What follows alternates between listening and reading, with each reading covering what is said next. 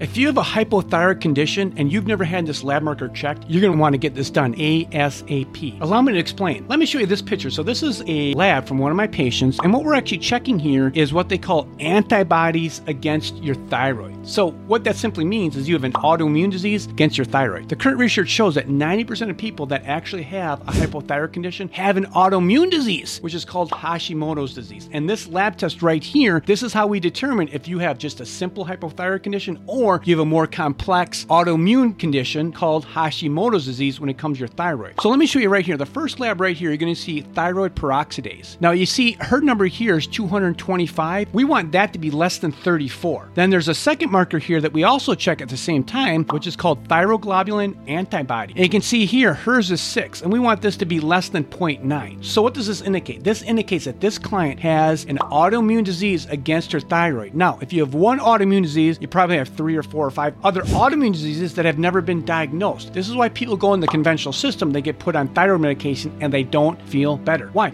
Because no one's addressing the underlying autoimmune disease. In the conventional system, they don't check this marker. Why? Because their treatment remains the same, whether you have an autoimmune disease against your thyroid or not. Now, my approach is we're actually going to handle and address your autoimmune disease so you can get to the root cause of your problem and feel better. If you've enjoyed this content, please like, comment, and share this with a loved one.